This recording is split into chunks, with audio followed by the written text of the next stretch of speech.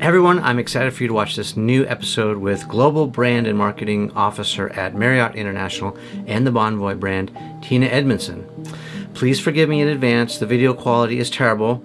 Logistics, we had to do this Zoom thing, and the picture quality isn't what I'm used to. I'm sure we'll get another chance with Tina to go out on location, but while you watch this, think about the quality of the content, because it is a masterclass for any of you building your brand out there or wondering how to launch a new product or differentiate. It's amazing. One of the things I really took away from this interview is I don't think I really considered how much I value travel and feeling like I belong when I travel after talking with Tina. Certainly the pandemic has changed everything for me and really, I guess, heightened my awareness of all this. Do you feel the same way as I do? The distance from family, separation from friends and colleagues has really kind of made me feel isolated at times. I've basically been on lockdown for the past almost 2 years now.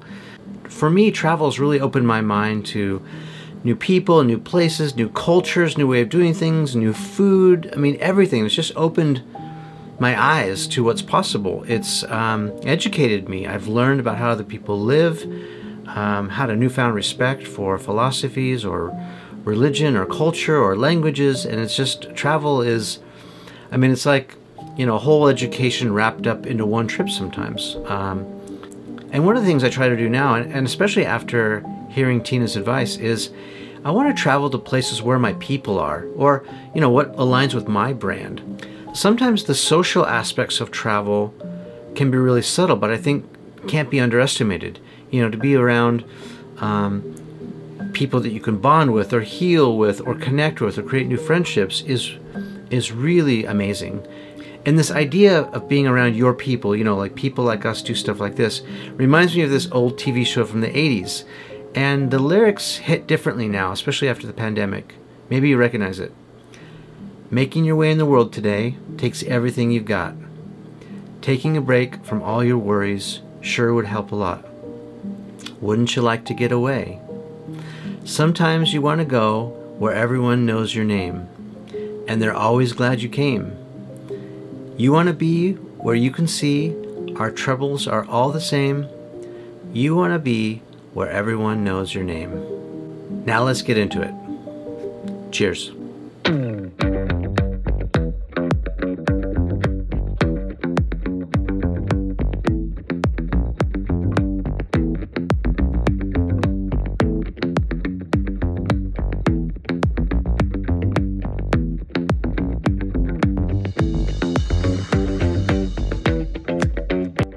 Good morning. I'm Tina Edmondson. I'm the Global Brand and Marketing Officer at Marriott International, and you're watching Behind the Brand with Brian Elliott.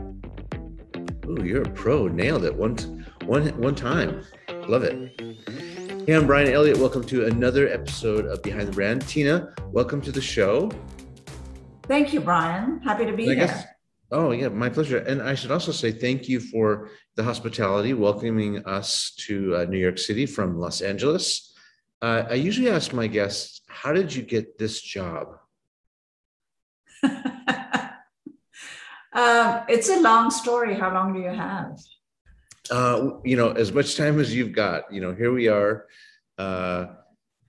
with time on our hands. We're ready to roll. Lay it on me. So I have actually spent my entire career in hospitality, Brian. I joined ITT Sheraton actually right out of school. So right when I graduated college, joined the industry, and I've been in it, for almost 30 years. So how I got this job is I pivoted from hotel operations about 15 years ago, and got into the brand and marketing space. And I did that at Starwood Hotels for many, many years. And then joined Marriott Hotels well before the acquisition of Starwood, actually. So it was a little bit of a coming home for me when the merger between Starwood and Marriott happened in 2016. Because I had worked in both companies. And sort of one thing led to another. I had joined Marriott actually just on one brand, on Renaissance, the one that you're sitting at today. And over time added to my portfolio. And then with the acquisition, took over the support of all 30 brands. And then more recently, about 2 years ago, also added marketing, global portfolio marketing to my portfolio. And so now I run, again, the 30 brands, brand marketing, as well as portfolio marketing for Marriott Bonvoy. Well, you are the exact person we want to talk to. And I mean, this show is called Behind the Brand. We talk about brands, we break down brands, we define brands. So I'd like to unpack all that with you in a little bit. Let me roll back the clock to young Tina. Where did you grow up? I grew up in Mumbai, India. Okay, and were you thinking hospitality right out of the gate, or were you thinking maybe, law degree or medicine, or, what were you thinking about? Brian, I always marvel at kids who know what they want to do when they're, 18. Mm-hmm. I will be honest with you and tell you that I did not know what I wanted to do. I do come from a travel family, though. So my parents actually met each other on an airline. So they both worked for the airline. And so we traveled a lot when we were kids. And so travel's sort of in my blood, if you will. So I knew I wanted to do something in the travel space. But I'd be lying if I said I had sort of set my goals and, this is what I was going to do. Kind of fell into it, but it just felt right. Yeah. And did you try other things? Did you have another path at first? Like, I'll share what I did. I was 15 years old. I started working my first job at a pizza place.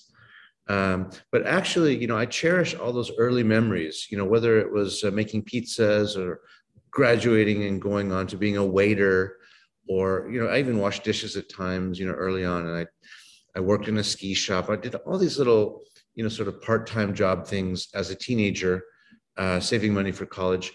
And I look back on that now, and it was so helpful, to interact with the general public, especially, when you're making food service, or being a waiter or a waitress, I think is so valuable, because you get this interaction with the general public that you don't normally have. I worked retail too. I worked with Ralph Lauren in retail stores, and that was hugely beneficial to see, like wholesale products, again, being marked up for retail, like 60 to 70% markup. And then again, selling clothing to people, all of that was super beneficial. So I often think it's, preparation to what I'm doing now in many ways. Did you have any of that? I had some of that. So I started off thinking that I was going to be a doctor, and that's a little bit of a left turn, but changed my mind sort of over time. I ended up getting an undergraduate degree in finance. And so then I thought I was going to go into finance and business and that sort of thing. I thought, running my own business would be something that I'd want to do. My mom runs beauty salons. And so, being my own boss was sort of important to me at the time. And it's very much sort of cultural and entrepreneurial spirit, from where I come from. So spent some time with that, and with my undergrad, actually, even when I got to the US for graduate school, I was the teaching assistant for the finance professor, and started my journey really at the Four Seasons hotel as in the audit department. So had a bit of a different flavor to hospitality, if you will, but then found this whole new, to your point of, interacting with people, whether it's in, food service at the front desk, and found that just much more enjoyable. And so, here I am. Yeah. Let's dive into brand. So a couple of years back, I did sort of what is now kind of an iconic video with brand marketing, the godfather of, brand marketing, one of them at least, or the godfather of modern marketing, Seth Godin. I've also talked to Marty Neumeier, who's written countless books on brand, has done work with Apple and Hewlett Packard and many big Kodak iconic brands. And Seth was a little critical. Okay, so I'll run the clip right here. People like us do stuff like this. So let's talk about the difference between a logo and a brand, right? Because companies spend way too much time on their logo. Just like people on YouTube spend way too much time on their hair. I'm told they spend way too much time on their hair. If Nike opened a hotel, I think we would be able to guess pretty accurately what it would be like. If Hyatt came out with sneakers, we'd have no clue. Because Hyatt doesn't have a brand. They have a logo. If I swapped the signs on a hotel at that price point, you couldn't tell. If you were to Marriott, if you were to Hilton, if you were to Hyatt, the hallway, the room, I don't know, where am I? No brand. So what it means to have a brand is you've made a promise to people. They have expectations. It's a shorthand. What should I expect the next time? And if that is distinct, you've earned something. If it's not distinct, let's admit you make a commodity and you're trying to charge just a little bit extra for peace of mind. The problem that Hyatt and Hilton and Marriott and the rest have is sort by price. Because if I go online now to find a hotel, it's really simple. Sort by price. Why would I pay $200 extra to go a block away? I don't. So what's the value of a brand? The value of a brand is how much extra am I paying above the substitute? And if I'm not paying extra, you don't have a brand. So when we think about what brands ought to do to move forward, the most important thing is to not worry about your slogan, your spokesperson, the wrapping. It's to worry about the substance. Work that matters for people who care. Find the people who care, the smallest viable group you can live with, and figure out how to give them work that matters. So if we're still on the hotel thing, there are hotels, these new chains of mini boutique hotels, that charge double what a Hyatt might charge for less. But it's only less by the Hyatt measure. It's way more by the measure of someone who cares about what the people in the lobby look like, who cares about how hip it feels to walk into the bar. They're investing not in, oh, you get a room with 3 power outlets. They're investing in throwing a party in a place where you also can sleep while you're on the road. Those hotels have a brand. And those hotels are that some people pay extra for, but almost no one in the scheme of things. When he was talking about brand, he said, go into any Marriott, Hilton, Hyatt, sort of the big franchise brands. Go into the lobby, look down at the carpet or look at the walls. And if you can't tell or distinguish what hotel brand you're in, you don't have a brand, you have a logo. And I thought, ooh, snap, like that's kind of true. That's kind of accurate. Now, I'll also, in fairness, roll the B-roll of this Renaissance hotel. And that's not the case here. But can you speak to that a little bit about how you are differentiating your brand? It's such a ubiquitous brand. Marriott or even Renaissance now has become sort of this very well-known franchise brand. Talk about brand and maybe respond to what Seth said a couple of years ago about it. So, brands help consumers make decisions. Mm-hmm. And, brands make a promise, and the successful brands are the ones that deliver on that promise consistently. Mm-hmm. I don't disagree, actually, with what Seth says, right? But, and so you should be able to, in fact, I use some version of what he says with my team, where I say, if you walk in and you didn't look at the logo, could you tell from the feel, from the sensory elements, can you tell what brand you're in? Right. And that really tells you whether you have a strong brand or not. Right. I would offer, Brian, that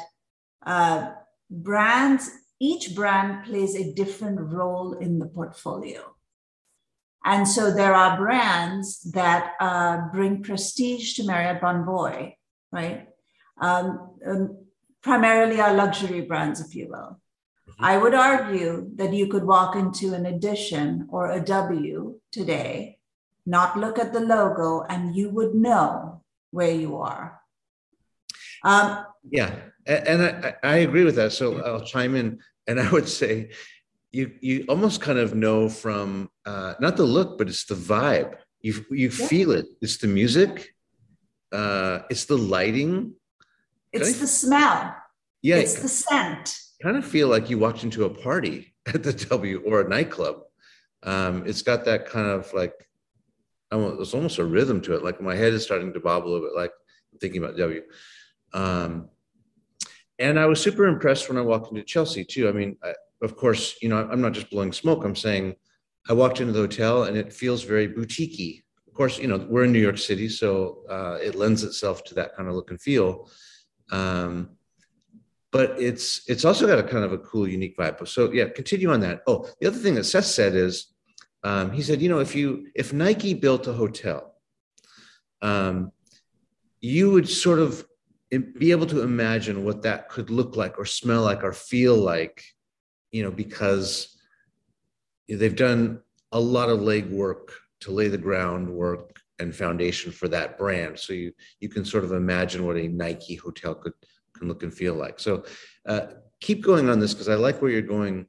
Talk about the purpose of the different brands, and you have 30 under your stewardship. Right. So just speaking more about sort of the role of the brand, the role that the brand plays in the portfolio sort of defines, what that experience is going to be. Yeah. And what Seth is talking about really when he talks about, one of the larger brands being more ubiquitous or being more of a mass appeal. We do have brands that are purposefully much more appealing to a wider swath of the audience. Yeah. When you have that, and this is true not just of Marriott, but across many of the large scale brands, you can't design it is much harder to produce a design that is very specific and that still has mass appeal. And that's where you get a little bit of the blur, where you're like, wait, where am I? So I would offer you that. I would also say that there are brands, and this is not, by talking about the luxury brands, I'm not saying that design is not important in other tiers. It absolutely is important. So I would offer you Moxy as an example. Mm-hmm. Is again a very specific target. And I would challenge that if you walked into the Moxy Times Square and didn't know where you were, you would absolutely know that you were in a Moxy if you recognize that brand. Yeah. And there are, similarly, there are many of our brands that, again, I would argue that, that Seth is wrong in that you can actually identify the brand just walking in. And yet there are others that you cannot. The hotel that you're in today, Brian, the Renaissance, the brand positioning is about discovery. It is about discovery of the locale and of the neighborhood. And so when you're in that hotel in Chelsea, you see markers, or you see a nod really to the locale. And the hotel in design is really inviting you to explore. For some of the elements, you sort of have to look and then you look again because you didn't get it the first time. And that is prevalent in all of the renovated Renaissance hotels. And we have guests that really love that. It's a nice alternative to a large big chain hotel. And yet, Renaissance is pretty widely distributed. We have almost 180 or something like that hotels globally today. Yeah. So in your defense, I'm agreeing with you. Of course, I can see Seth's point, and I think he does have a good point, as we've discussed, but I think he probably didn't take into consideration all the purposeful branding that you've done. I can just think of an example. So I'm from LA, and sometimes, I'll go snowboarding in Utah or Colorado, and we take a road trip. And if I'm getting really tired and I didn't plan on stopping, but I need to make unexpected stayover, I know that I can count on a Marriott Courtyard, right? Like, not some sketchy hotel somewhere else, but it's like, all right, if I could just Google and find a Marriott Courtyard, I know what I'm going to get, and I get the same thing every single time. I can count on it. It's not luxurious, it's not glamorous, it's not hip. There's no like cool music. I'm not walking into a nightclub, but like, I have a little kitchen. I know the bed's going to be clean, the room's going to be nice. You sort of already know what to expect, and so that is actually a part of the brand, at least in my experience, right? You kind of know what you're going to get. 200%. And we do that deliberately. Again, there are 1,288 Courtyard hotels. Yeah. And we want, and the promise is that you're going to have an excellent sleep, right? Because the mattresses are fantastic, the linens, et cetera. It's everything that you want to make your trip successful. Yeah. The people are going to be friendly, and you're going to get your Bonvoy points, and you should stay there. Yeah. Yeah. Or if you go to a, bachelor party at the W, you know what you're going to get there too. So, yeah, that's excellent. So the other thing that stood out to me is sort of the design. I have so many questions about branding. Let's talk about the Renaissance, because that's where I'm here. That's where I'm at right now. I walked into the elevator. Well, first I walked into the lobby, and there's all like these doorknobs and handles that are sort of ornate and decorating the lobby on the walls. And I thought, oh, that's quirky, fun, different. And then I walked into the elevator, and the wall of the elevator is made up of leather belts. So like, older, worn leather belts that have been, designed, also super funky. And even the artwork in this room, there's, to this side of me, this blue thing is this giant peacock feather. It must be from floor to ceiling, 25 feet. I mean, it's ginormous. In the room here, there's another giant picture. I mean, so the art is very purposeful, quirky, interesting. How do you come up with that? Do you decide that as a brand team? Talk me through some of your process. So we don't decide that as a brand team, Brian. What we do is provide what we call our design foundations. So we've taken the positioning. So we talked about, again, we'll just reference Renaissance. Renaissance positioning is about discovery. It is about being intriguing and indigenous. And so we've translated the positioning into what is a design strategy or design foundation.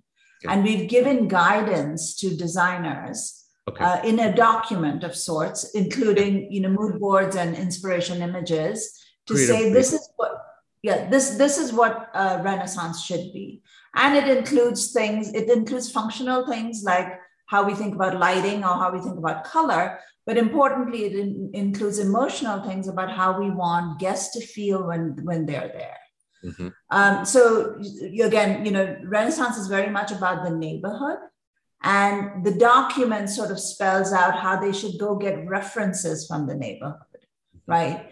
And the design document is actually what guides the designer, and they will then, whether it's the artwork or whether it is, the look and look again piece that you mentioned with the doorknobs, comes from the design firm that has been awarded that project.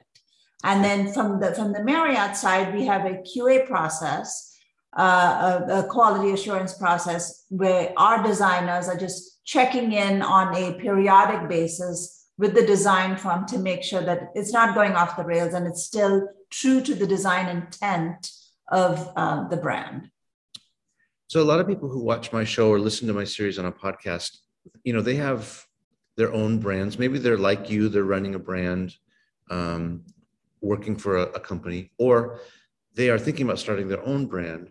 And one of the challenges is, I think, for all of us, myself included, is how do we really do this, in marketing speak, it's like segmentation or audience. And I'll go back to something Seth taught me as well, which is, he said, Brian, whenever you're starting something new, you need to think of two questions.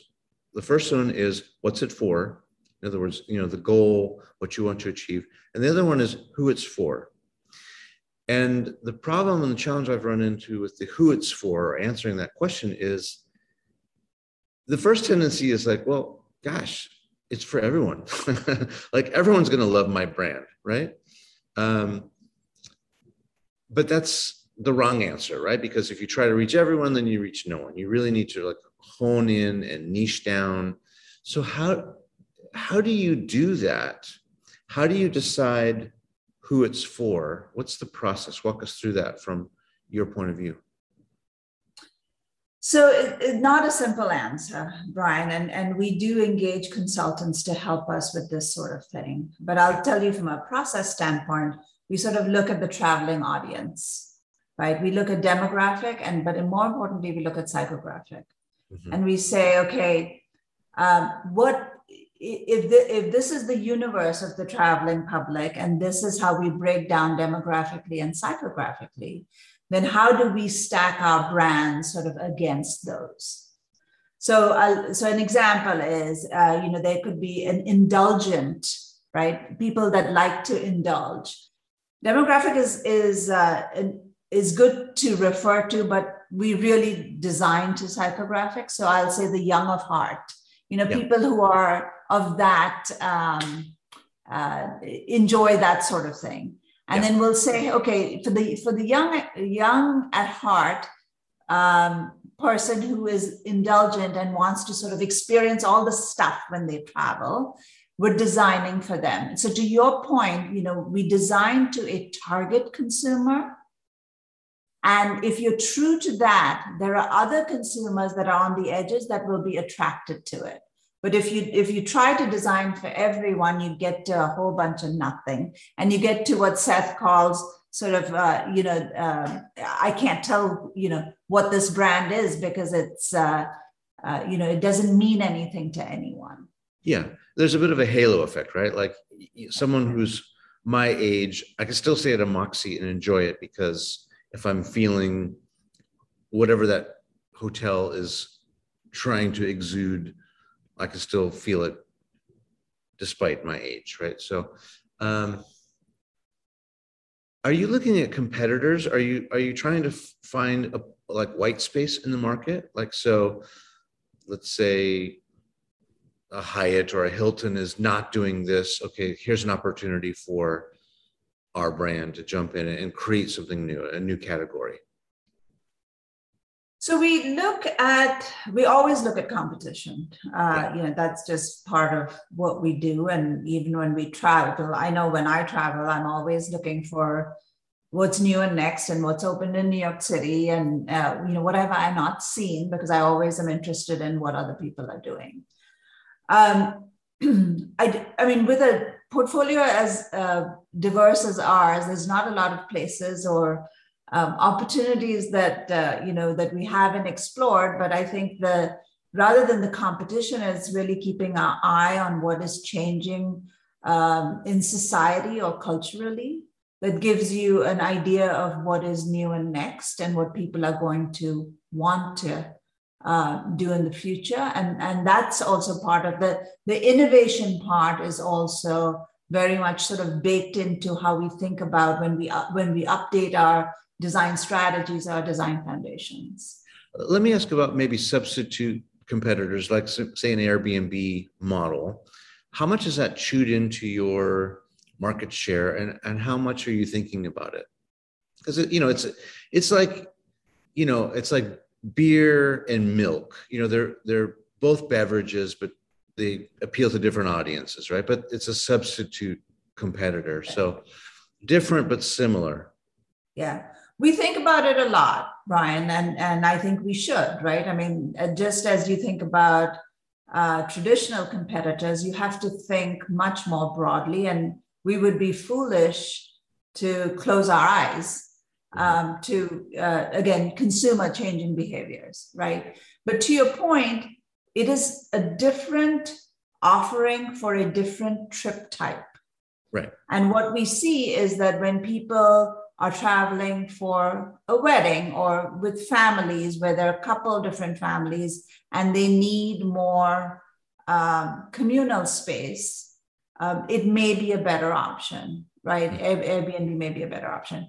For us, though, there is a huge cohort of travelers that love hotel amenities, right? Yeah. They want to be able to, and I'll tell you, myself included, right? Regardless of price, you want to be able to, for me, when I'm on vacation, I want a drink, I want someone to bring one to me. You're not going to get that at an Airbnb. People enjoy the lobby spaces where they can go down and, grab a bite or have a spa experience or have fitness centers, very important. So the hotel amenities are very important to the hotel guest. And it is really a trip purpose and travel need that would cause, a traveler to say, hey, I want a different type of experience. Now, because of that, we've gotten into the homes and villas space, as you well know, which is, now we have north of 30,000 homes on our site. And I want to be clear that we're not trying to compete with Airbnb. We're really trying to provide a alternative offering to our Marriott Bonvoy members, because we know that people have occasion to stay in a different type of accommodation, sometimes, depending on their trip purpose. And we want to make sure that we can offer that within the portfolio of our travel offerings through Marriott Bonvoy. Yeah. So, I mean, it's smart. You've got to look and see what's happening around you and be realistic and really, business is all about finding the problems or identifying solutions for people to make their life better or happier or easier or more comfortable. And, so it makes sense that you guys would do that because there's this growing segment of the population that's that looking at that kind of experience. I get it. What's something that we might not know about how you go about your business, how you go about running these 30 brands? Is there something that's maybe unexpected that we would not imagine you're doing or that you have responsibility for, or talk about that a little bit? I think what is not maybe very evident to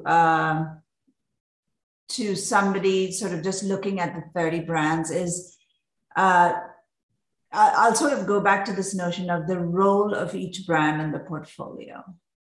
And so, it's hard to, it feels like it's a little bit of a different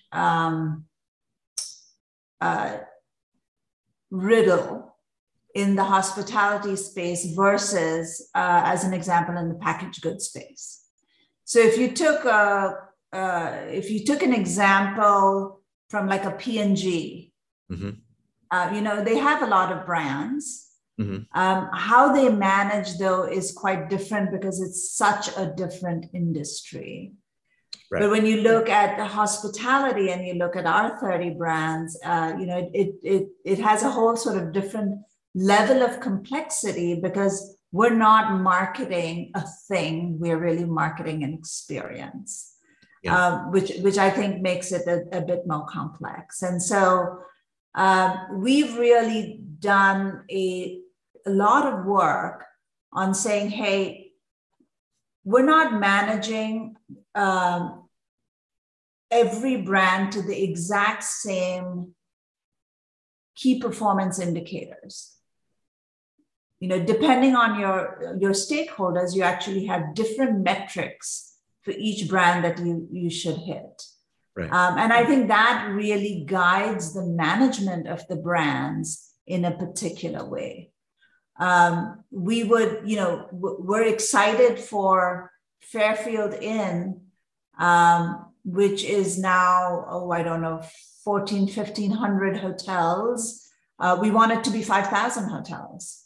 Mm-hmm. But I never want Ritz-Carlton to be 500 hotels. Right.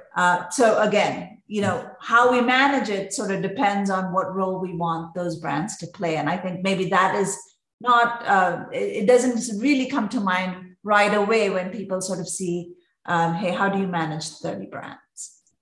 I kind of see you as the orchestra conductor. And, if the Ritz-Carlton is the,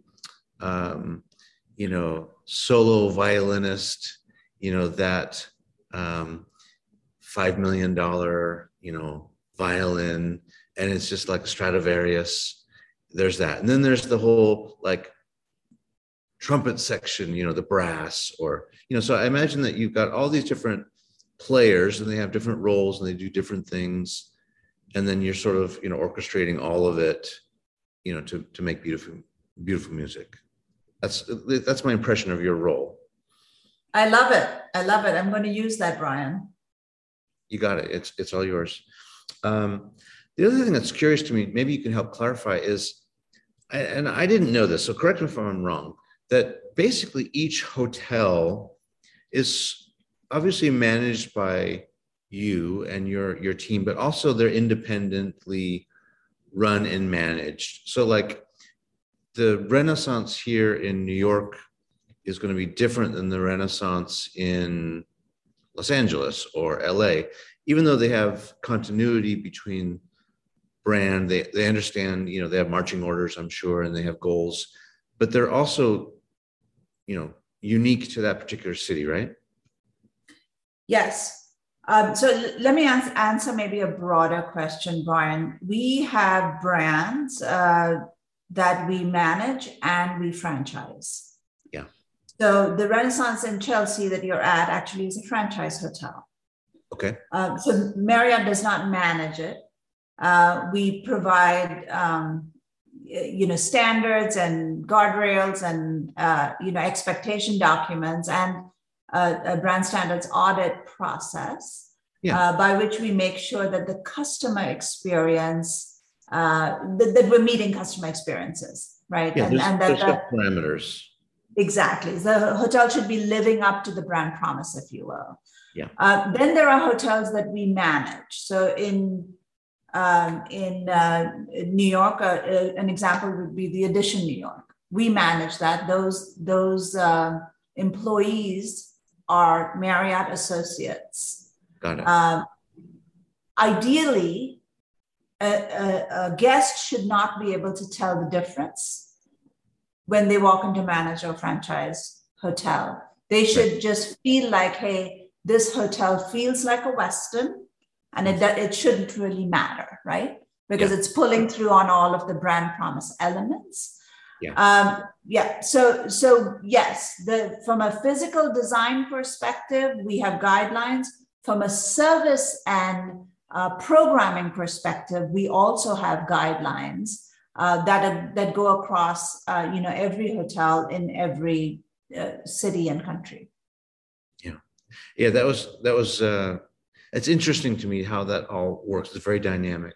Let's go maybe round third base coming home.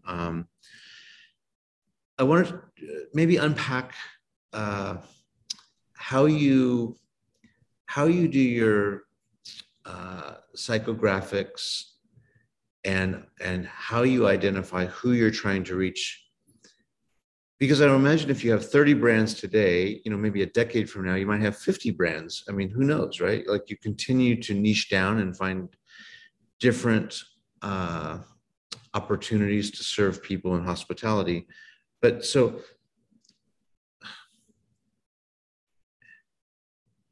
what advice, I guess, can you give to someone, who's starting a business and trying to really niche down, what are some of the things, what's the exercise? What are some of the things that you can do to help identify who your audience is? And I'll maybe just clarify that a little bit, which is sometimes I felt like I've had the right product and service, and what I've been making is great, 10 out of 10, but I've been talking to the wrong people. And so they haven't either appreciated it or paid attention as much. And it's not like it's been a lack of quality or, greatness. I've just been literally talking to the wrong audience. What advice can you give to other brand marketers or people starting a business to get that right? I would say do your research. One of the things that, Brian, I did when I first joined Marriott is for the first 100 days, maybe even longer, all I did was go out to the hotels and actually try to understand all of the elements from all stakeholders' perspectives. So I wanted to see physically what the hotels look like. Mm-hmm. I wanted to talk to the associates to see how, what were their opinions? What did they see? What do guests ask for? I wanted to talk to guests to see, what did they love? What did they not like? Right. And we did a bunch of, research focus groups that I sat in on just to understand. So I would say listening is a really important piece of it before you even sort of pick up a pen. Yeah. So really getting a full sort of 360-degree understanding of the marketplace and the role of your product in the marketplace, I think is really important. And then I think it is, to your other point about study the competition. Where are they? Where's the white space? What could you do better because you have some intrinsic advantage that nobody else has, or something that is hard to get. It's hard for others to replicate because you have this sort of inbuilt advantage, and then really lean in on that. And I think those things really sort of set you up to be differentiated and to protect your space a little bit, build a moat around you, if you will. I mean, we were just sitting back, chopping it up, reminiscing about the good old days and all that, tracking my roots, where I came from and where I'm going.